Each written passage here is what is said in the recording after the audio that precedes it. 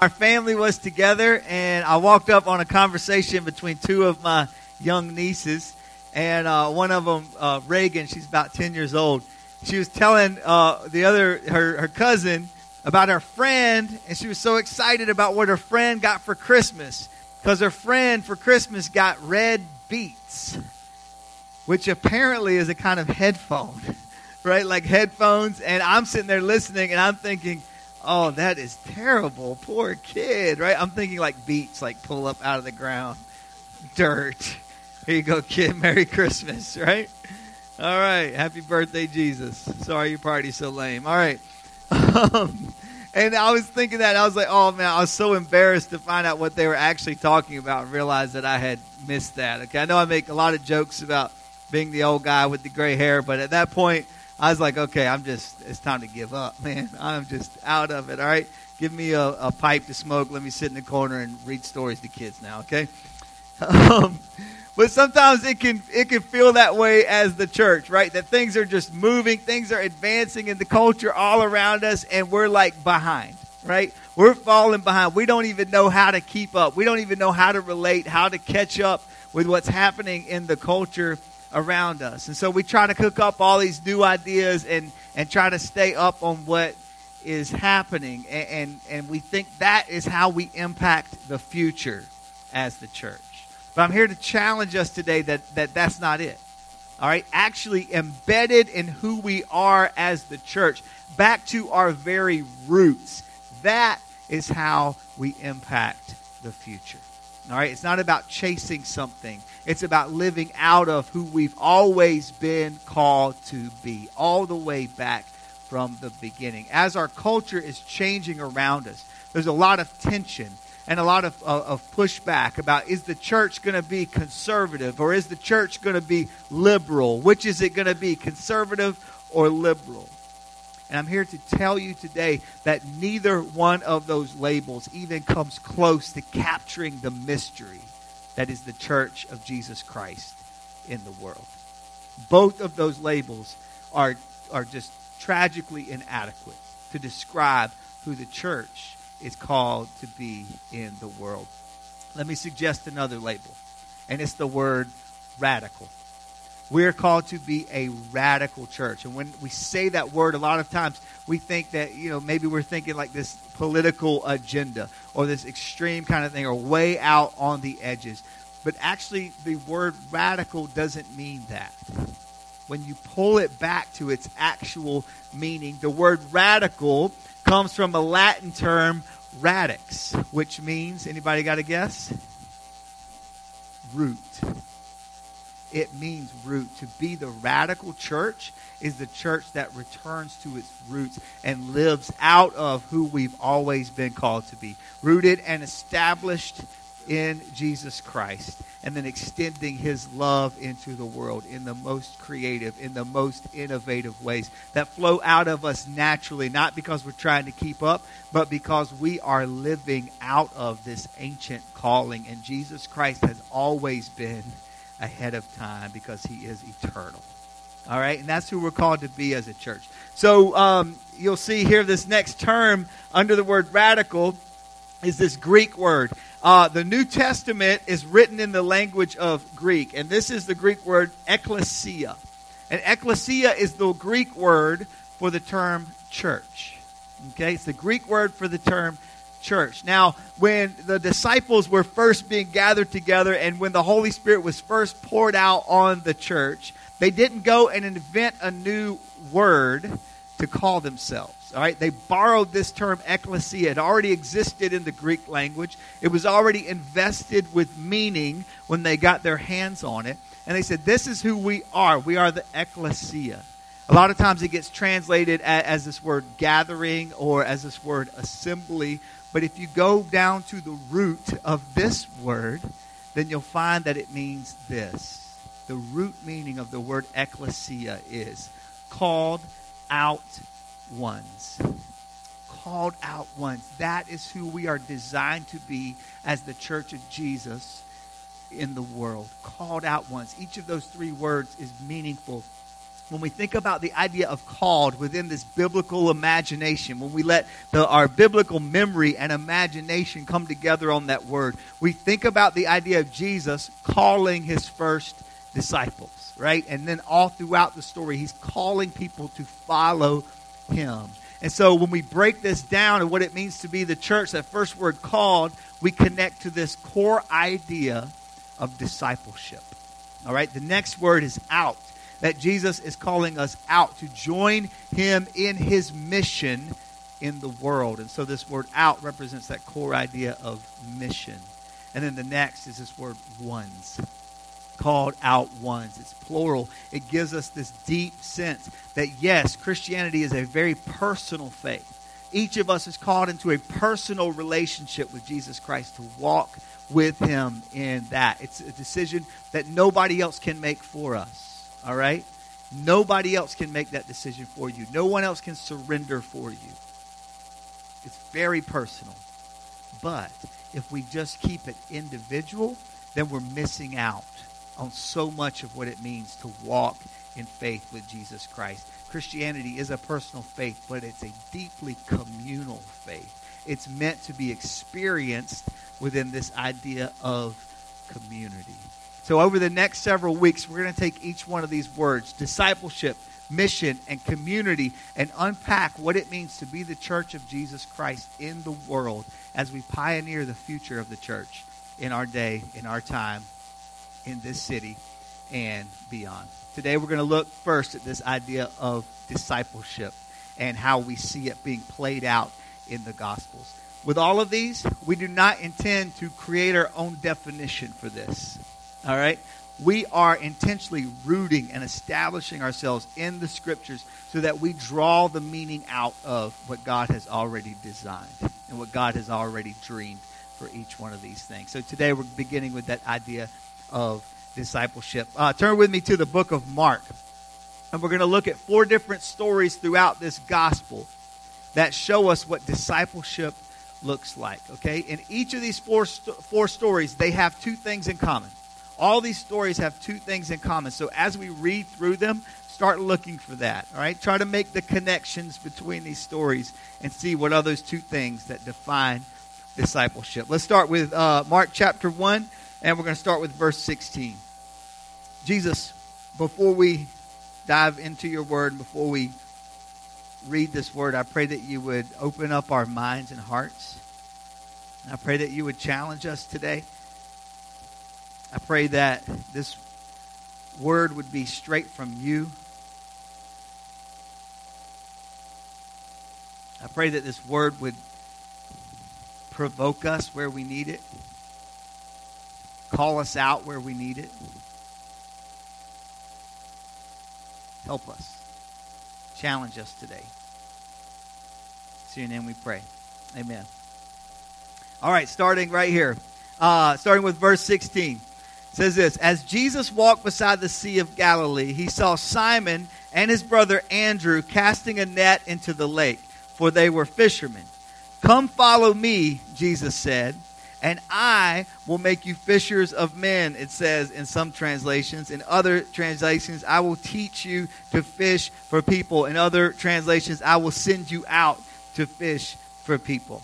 At once, they left their nets, it said, and they followed Jesus. At once, they left their nets and they followed Jesus. When he had gone a little farther, Jesus saw James, son of Zebedee, and his brother John in a boat preparing their nets. Without delay, he called them, and they left their father Zebedee in the boat with the hired men and followed him. And they said to their father Zebedee, peace out, old man. All right? Just leaving their dad in the boat, like, see you, man. It's all right. Good luck with the fish, all right? So they just drop it immediately and begin to follow Jesus. They leave it all behind. All right, now turn to Mark chapter 2 and look at starting with verse 13. Once again, Jesus went out beside the lake. A large crowd came to him, and he began to teach them. As he walked along, he saw Levi, son of Alphaeus, sitting at the tax collector's booth. Follow me, Jesus told him. And Levi got up and followed him. Now, this is scandalous. This is provocative because the tax collector in this day was a deeply hated person. All right? Not just because they were collecting your taxes, but because when they were doing that, it was understood. Everyone knew that they were cheating you out of more money than what you actually owed. And they were using their power over you. And you couldn't do a thing about it. There was nothing you could do to stop them. And they would look you in the eye and tell you that you owed this, and you knew you didn't owe that much. And they were robbing from you right there under the authority of the Roman government. They were hated. Jesus went to this person, a cheater, somebody who was a traitor to his own people, somebody that was robbing people blind, went right to him and said, I want you. I want you. Get up. Come follow me. Leave this thing behind you've been doing and come follow me. And he did. Now, look at chapter 8, starting with verse 34. You'll see this pattern continue. Remember, keep watching. What are those two things in common here? Then he called the crowd to him along with his disciples and said, if anyone would come after me, they must deny themselves, take up their cross, and follow me. For whoever wants to save their life will lose it. But whoever loses their life for me and for the gospel will save it. What good is it for you to gain the whole world and yet forfeit your soul? Or what can you give in exchange for your soul? Powerful. And now the last one in chapter 10, verses 21 and 22. It tells us that there was a rich young man that came to Jesus. And he asked Jesus this question: what does it take for me to inherit eternal life? What do I have to do? I've got all of these riches all around me. I'm still looking for something. What does it take for me to inherit eternal life? Jesus said, follow the commands. You know what they are. And he said, I've been doing that my whole life. And then it says this, verse 21, Jesus looked at him and loved him. One thing you lack, Jesus said. Go, sell everything you have and give to the poor, and you will have treasure in heaven. Then come and follow me. At this, the man's face fell. He went away sad because he had great wealth. It was too much. It's too much of a challenge. See, Jesus didn't ask him to give money to the poor. Jesus asked him to become poor. And that was something he could not do. It was something he was not willing to do. If he would have recognized that Jesus was the treasure, it would have been worth the exchange, but he missed it. He missed it. So, there are two things in common in every one of these stories, two things that connect them. We've got to remember that Mark is the first of the Gospels that is written. Okay, it doesn't show up first in your New Testament, right? But it's arranged differently. And scholars agree that Mark seems to be the first of the Gospels written, the earliest one written down. And it seems that Matthew and Luke both draw heavily on Mark. And a vast majority of both Matthew and Luke can be found right here in the Gospel of Mark. So here it is. This is the first of them. This is that foundation. And right here from the very beginning, from the earliest of the Gospels, we see a very clear pattern develop of what it means to be a disciple of Jesus. Two things in common with all these stories. Number one, the call. The call is the same to every one of them. Come, follow me. And number two, the cost. It will cost you everything. It will cost you everything. Are you willing to leave it all behind in order to follow? Come, follow me is the call and the cost. Everything. It's an exchange. Old life for a new life. One life for another. Are you willing to make that exchange? So let's start here with this idea of the call.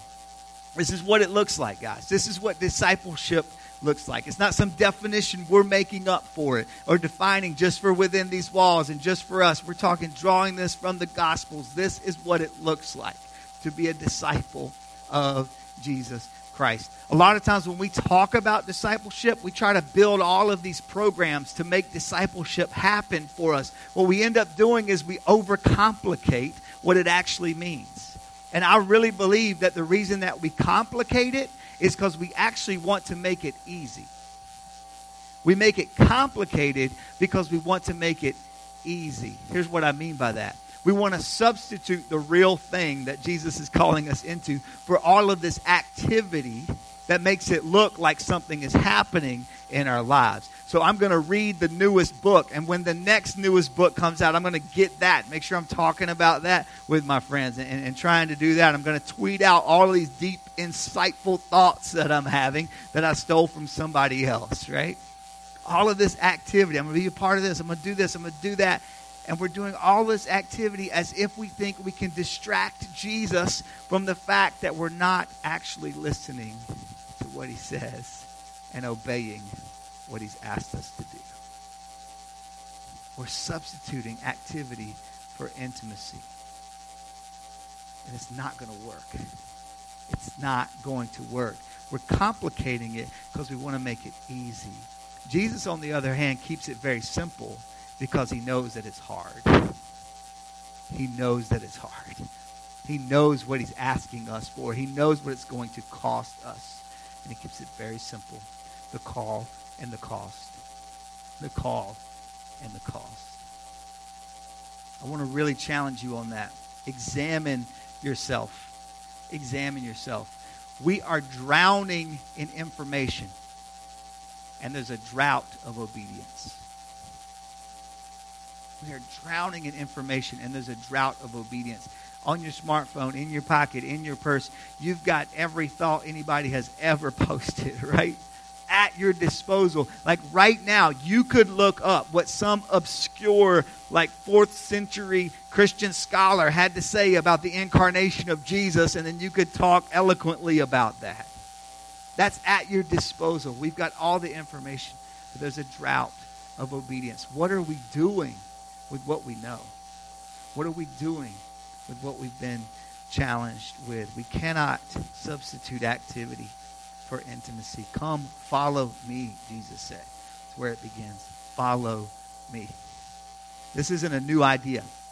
It's a clear pattern right here in the earliest of the Gospels, but it actually goes even further back than that. If you read all the way through Scriptures, this is what it means all the way through Scriptures, through the whole Scripture. We've seen it from the beginning. Noah, right? It's the same thing. Noah, follow me. Noah, build a boat, even though, like, way before the flood comes. And yeah, they are going to think you're crazy, all right? But build a boat. Obey. Do what I'm asking you to do. Abraham, follow me. Go to the place that I will show you. Well, where is that place, God? Where I show you, Abraham. Well, when will you show me? When you get there. So get up and move. Obedience. Come follow me. It's the same thing. Sarah, come follow me. Sarah, you are going to have a child. You're going to have a child that's going to bless the entire world. And then through your descendants, the entire world is going to be blessed and impact eternity. And Sarah's like, but do you even know who I am? Do you know how long I've been trying to have a child? Do you know how old I am? That's impossible. It's not going to happen for me. Sarah, trust me. Follow me. Follow me. Act on what I've told you. Live in obedience to what I've told you. Joseph, follow me. Even when you end up in prison for something that you didn't do. Even when the people who were supposed to spring you out of prison forget about you and they leave you there. I haven't forgotten about you, Joseph. I am with you. Stay faithful. Will you keep following me? And what was intended for evil against you, I will turn around for good if you'll stay faithful and walk with me. Moses, follow me. I want you to go back into Egypt where you are a fugitive wanted for murder. And then I want you to lead all of those slaves out and into freedom. Across the desert towards the promised land. Follow me. And I'll show you where to go and move in obedience. Joshua and Caleb, follow me. Gideon and Deborah and Ruth, follow me. David, follow me. Esther, follow me. It is the story of Scripture. He hasn't changed. He's always asking for these two things. He's giving the call and he's telling us the cost. And then he's saying, what are you going to do? Will you obey? Will you live in obedience? He keeps it simple and he keeps it clear. And the pattern has not changed. Don't just collect knowledge. follow Jesus. I want you to study. I want you to dig into the Word. I want you to know. I want you to grow and learn. But don't just collect knowledge. Follow Jesus. Act on what you know. Don't just chase another experience. Follow Jesus. Don't just seek the next boost or fill up or Holy Spirit fix for your life. Follow. Move on what He's shown you. Here's the next piece. So that's the call. And the next piece that's consistent all the way through here is the cost. I want to go back to Mark chapter 8, verses 34 through 37 that we read earlier. When Jesus says this provocative, controversial statement about what it means to follow. And He says, if anybody is going to follow after me, then here's what it's going to cost. You have to lay down your life and take up the cross to follow me. Now, when we hear that, we think, yeah, I get that. I want to embrace the cross. The cross is so beautiful. The cross is this place where Jesus lays down His life for me, where He sacrificed for me, and His blood is poured out for my salvation. Thank you, Jesus, for the mercy and the grace and the beauty and the power of the cross. And we want to embrace that. But understand the context in which Jesus is saying this. In this part of the story, in Mark chapter 8, Jesus hasn't died on the cross yet. There is no religious sentimentality or spirituality associated with the cross when He says this. In their minds, the cross is one thing. It's a Roman execution tool. Do you see the provocative nature of what Jesus is saying in this moment? Lay down your life, take up your cross, and follow me. This isn't a Christian symbol yet. Nobody's wearing it in gold or silver or getting it tattooed on them. No, not at all. You're avoiding it at all costs. Jesus says, embrace the cross. It's radical, it's controversial, it's upsetting, it's unsettling. But Jesus says, this is what it means to be a disciple. The word disciple means student. And if you're a student in Jesus school, then the cross is your curriculum. And this statement right here from Jesus is your syllabus. Take up your cross. Lay down your life. Follow Him. It's an exchange.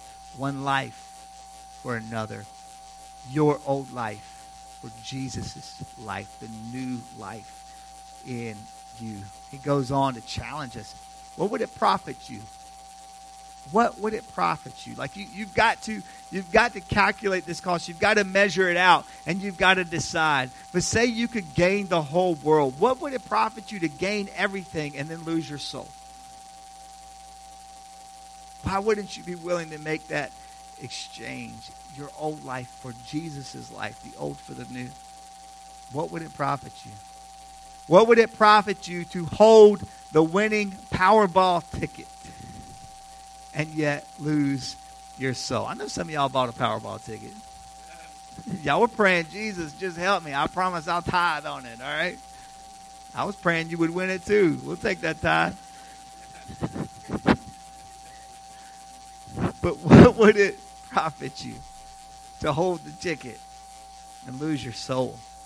What would it profit you to work your way all the way up, to claw your way to the top of the company and lose your soul? What would it profit you to start the next great startup business and lose your soul? What would it profit you to land the best score, the best scholarship, the best internship, the best job offer straight out of graduation, and yet lose your soul? What would it profit you? What kind of exchange are you making? And what kind of exchange are you willing to make? What would it profit you to get tenure? Or to write the best-selling book, or speak on the largest stages, or lead the largest church? What would it profit you if you lost your soul in the process? Or to make the great next breakthrough discovery, or get the job, or get the better job, or get enough money so you can quit your job? What would it profit you if you lost your soul? Or to move into that apartment, move out of the tent and into that apartment? That's what I need. or to move out of the apartment now into this house that I own, or to move out of this house that I own and now into this bigger house. But what would it profit you if you lost your soul? Or to win the award, or to win her affection, or to finally win his approval? What would it mean? And what would it profit you if you lost your soul in the process? What kind of exchange are you willing to make? We're all making it. We are all making it. What exchange are you going to make? Jesus calls us to grasp this fact and to understand that it would be pure foolishness. We all get that. It would be pure foolishness to exchange our lives for any kind of physical wealth, no matter how much, no matter what number you put on it or what thing you put on it. We all understand that would be pure foolishness. But Jesus shows us the flip side of that calculation. And he says the disciple is the person who makes the wise calculation, who makes the wise measurement and says, I am willing to exchange my life for his. I want his life. And I'm willing to lay down my life and take up the cross. This is the risk of Christianity. This is the gamble of discipleship. This is the sure bet of Jesus. Put it all on Jesus. Put it all on Jesus. This past week was the 60th anniversary of this moment where several missionaries had gone into a village to preach the gospel to people who had never heard this message before. And because of some of the politics within the village, some people were able to turn the village against these missionaries, and some of the villagers turned on the missionaries and murdered them while they were there to share the gospel with these people. One of those missionaries, the leader of the group, was a young man named Jim Elliot. And in his journal, he wrote these words about the calculation he had made about going into that village to take the gospel to these people. He said this: "He is no fool who loses what he cannot keep to gain what he cannot lose." He is no fool who loses what he cannot keep to gain what he cannot lose. That is the risk. That is the gamble. That is the sure bet of Jesus Christ and of what it means to be his disciple. Jim Elliot understood that. After these missionaries were murdered, their wives picked up the mission right where they left off. And these young women went right to the same people who had murdered their husbands, and they preached the gospel to them and showed them through their lives the depth of the mercy and grace and strength and power of Jesus Christ. And the people in that village were overwhelmed and became believers in Jesus Christ because of what they saw. It's the gamble. It's the risk. It's the sure bet of Christianity. You're not a fool to lose what you can't keep in order to gain what you cannot lose. There are no half measures when it comes to discipleship with Jesus. There are no half measures when it comes to discipleship with Jesus. There's the call and the cost. What will your response be? Jesus doesn't invite you to put your toe in the water to test out the temperature a little bit. Jesus says, get out of the boat and walk with me on the waves. That's the call of discipleship. Now, some of you today are not Christians, and I want to tell you that you are so welcome in this place. We are so glad you're here. You're honored guests with us, all right? We're glad you're here. Whatever brings you here, if there's a curiosity about Jesus and Christianity, we're so glad you're here, and we hope you're catching a glimpse of the compelling beauty of who Jesus is. If you've got questions, stick around and talk to us. Some of you are new believers, and we celebrate with you. We're thrilled for what Jesus is doing in your life and the change that you are experiencing. We're so happy about that, and we celebrate with you. Others of you are seasoned, mature Christians in your faith. You are mature. disciples. And I want to take just the last couple of minutes and talk directly to you for a minute. So if that's not you, you can feel free to check out for a moment, check your email or something like that if you want to, okay? But mature disciples, I want to talk to you directly for just a moment. You understand that Jesus has not called you to follow a church. He's not called you to follow a pastor. He's not called you to follow a small group. He's called you to follow him. And he's calling for obedience from you.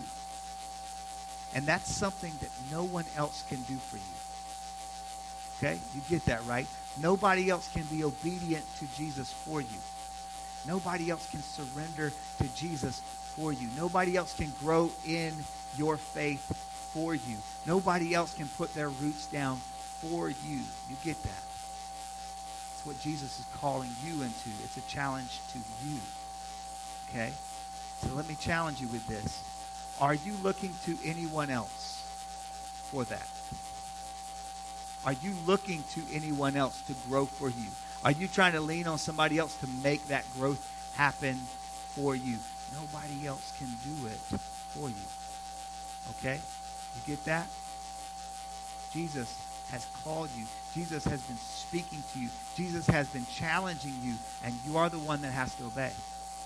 And you are the one that has to surrender. And it's up to him what kind of growth he brings out in your life. But don't look around and ask other people to make changes so that you can grow.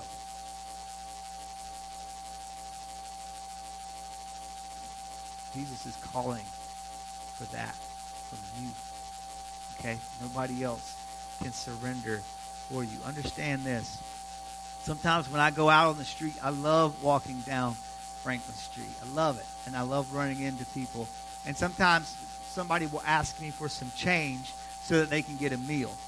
Right? And as soon as I hear that, there's a thought that comes into my mind. It's that old saying. We've all heard it, right? And as soon as somebody asks me that, this phrase comes into my mind, and I say in my mind, give a person a fish, and you'll feed them for a day. Teach a person to fish, and you'll feed them for a lifetime. And when somebody asks me for help, that phrase comes into my mind, and I prop it up, and I hide behind it. And I love hiding behind that phrase in that kind of moment when somebody is asking me to help them.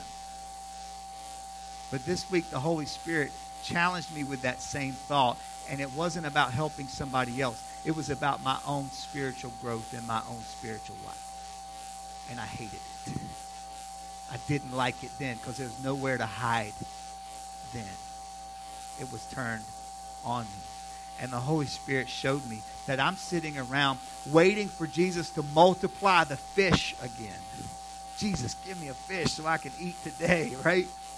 I'm waiting for Jesus to multiply the fish. And I felt the Holy Spirit prompt me directly about Mark 1, right back to the beginning of where we started today and where this whole idea of Christian discipleship began, when Jesus calls the first disciples. And his calling to them was, come follow me and I will teach you how to fish.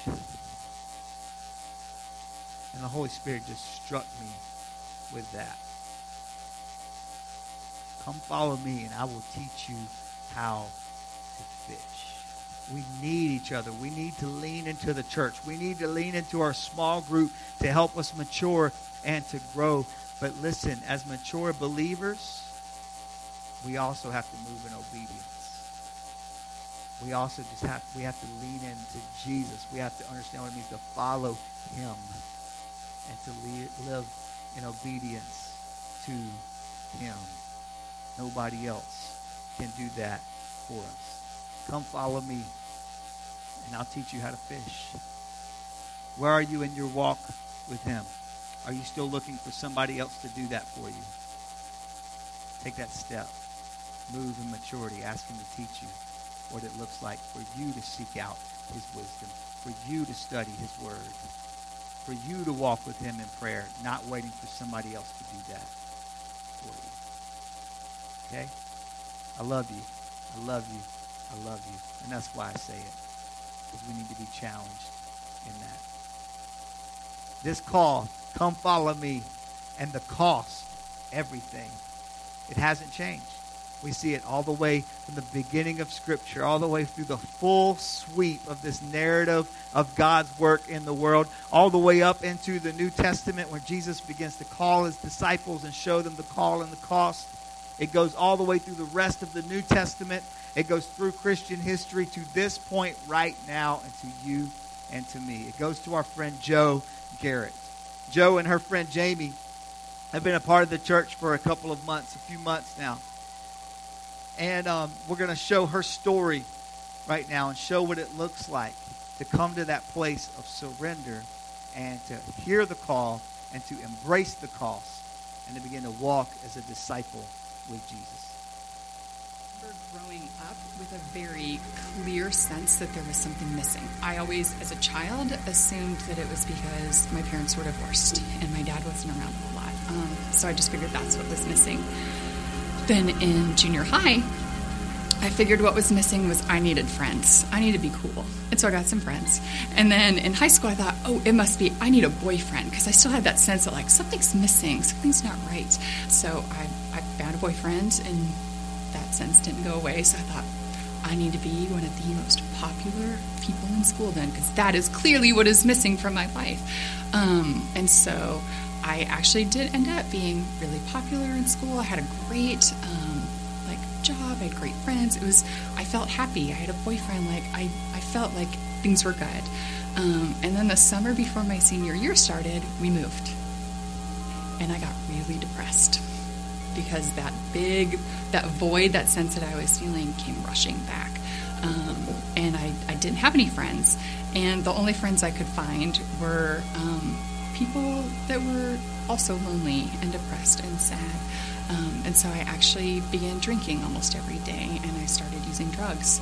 I moved out of my family's house and moved in with a bunch of other drug addicts and pretty much just stopped going to school. Well, my parents kind of figured out what was going on, and so they put me in rehab.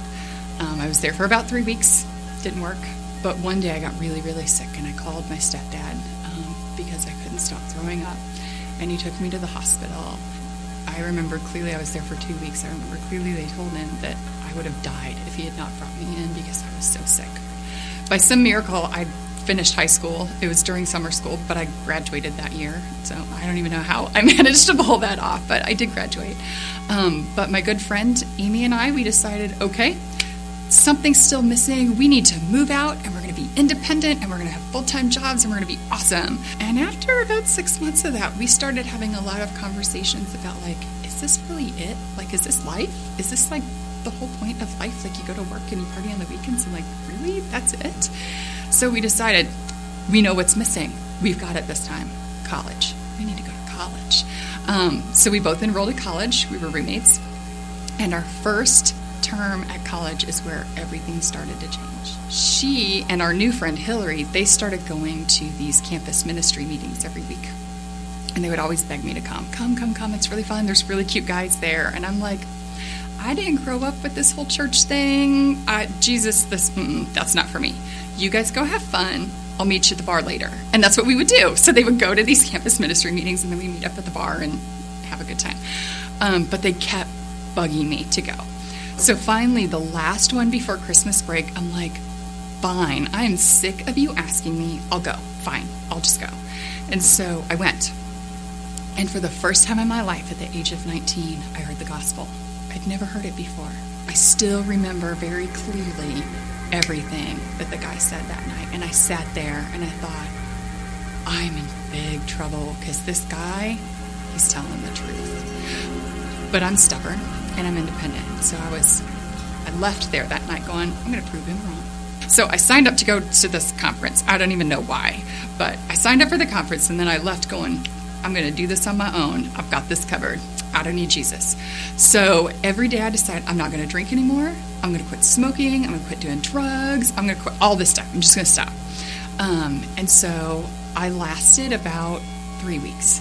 Our little group of friends, we all got back together at a friend's house over Christmas break, and we went out and we had a blast. We were drinking and we were smoking weed and all this stuff, But the more I drank and the more I smoked that night, the more sober I got, and I was so frustrated. And it hit me on the way back to my friend's house that night.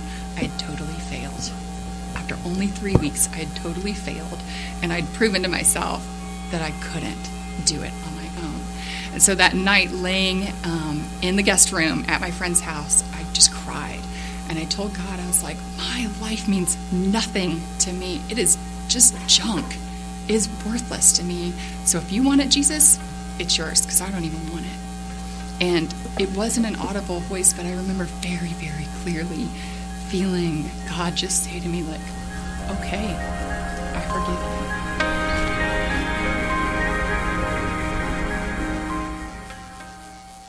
you. Amen.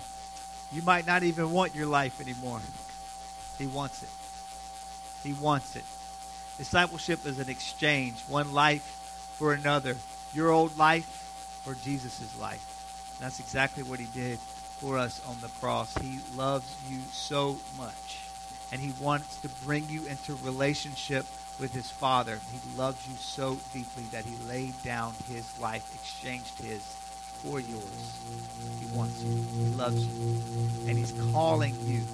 Will you come follow me? He's up front about the cost. It's going to cost you everything. Will you follow? Will you make that exchange? Will you take that step? Will you make that risk, that gamble, that sure bet? Jesus Christ. Will you do that? For some of you, you need to make that decision for the very first time today. If that's you, and you're feeling like the Holy Spirit is grabbing a hold of you, and you feel like Jesus himself has been saying that to you today, come follow me, and you want to make that decision, then I'm going to challenge you right now to do something really courageous, and that's just to put your hand up right now in the middle of this room. That's a decision you want to make. Amen. Awesome. Praise the Lord. Awesome. Fantastic. One life for another. Come follow me. Beautiful. We're serious about this. We want to be about this as a church. We understand it's at the root of who we're called to be. And so I want you to grab a hold of one of these today. It's called the Discipleship Path. And it's what we have been doing. It's simple steps. And it's just 5 simple ways, points along the path, points on the map of how to move in discipleship with Jesus. So grab a hold of one of these. We can't make that decision for you. We can't surrender for you or obey for you. But as a church, we want to create an environment that empowers discipleship. We want to encourage that. So grab a hold of that. Be a part of these. The call is very clear. And the cost has been laid out for us. You are not a fool you lose what you can't keep in order to gain what you can never lose. Exchange one life for another. Your old life for new life in Jesus Christ.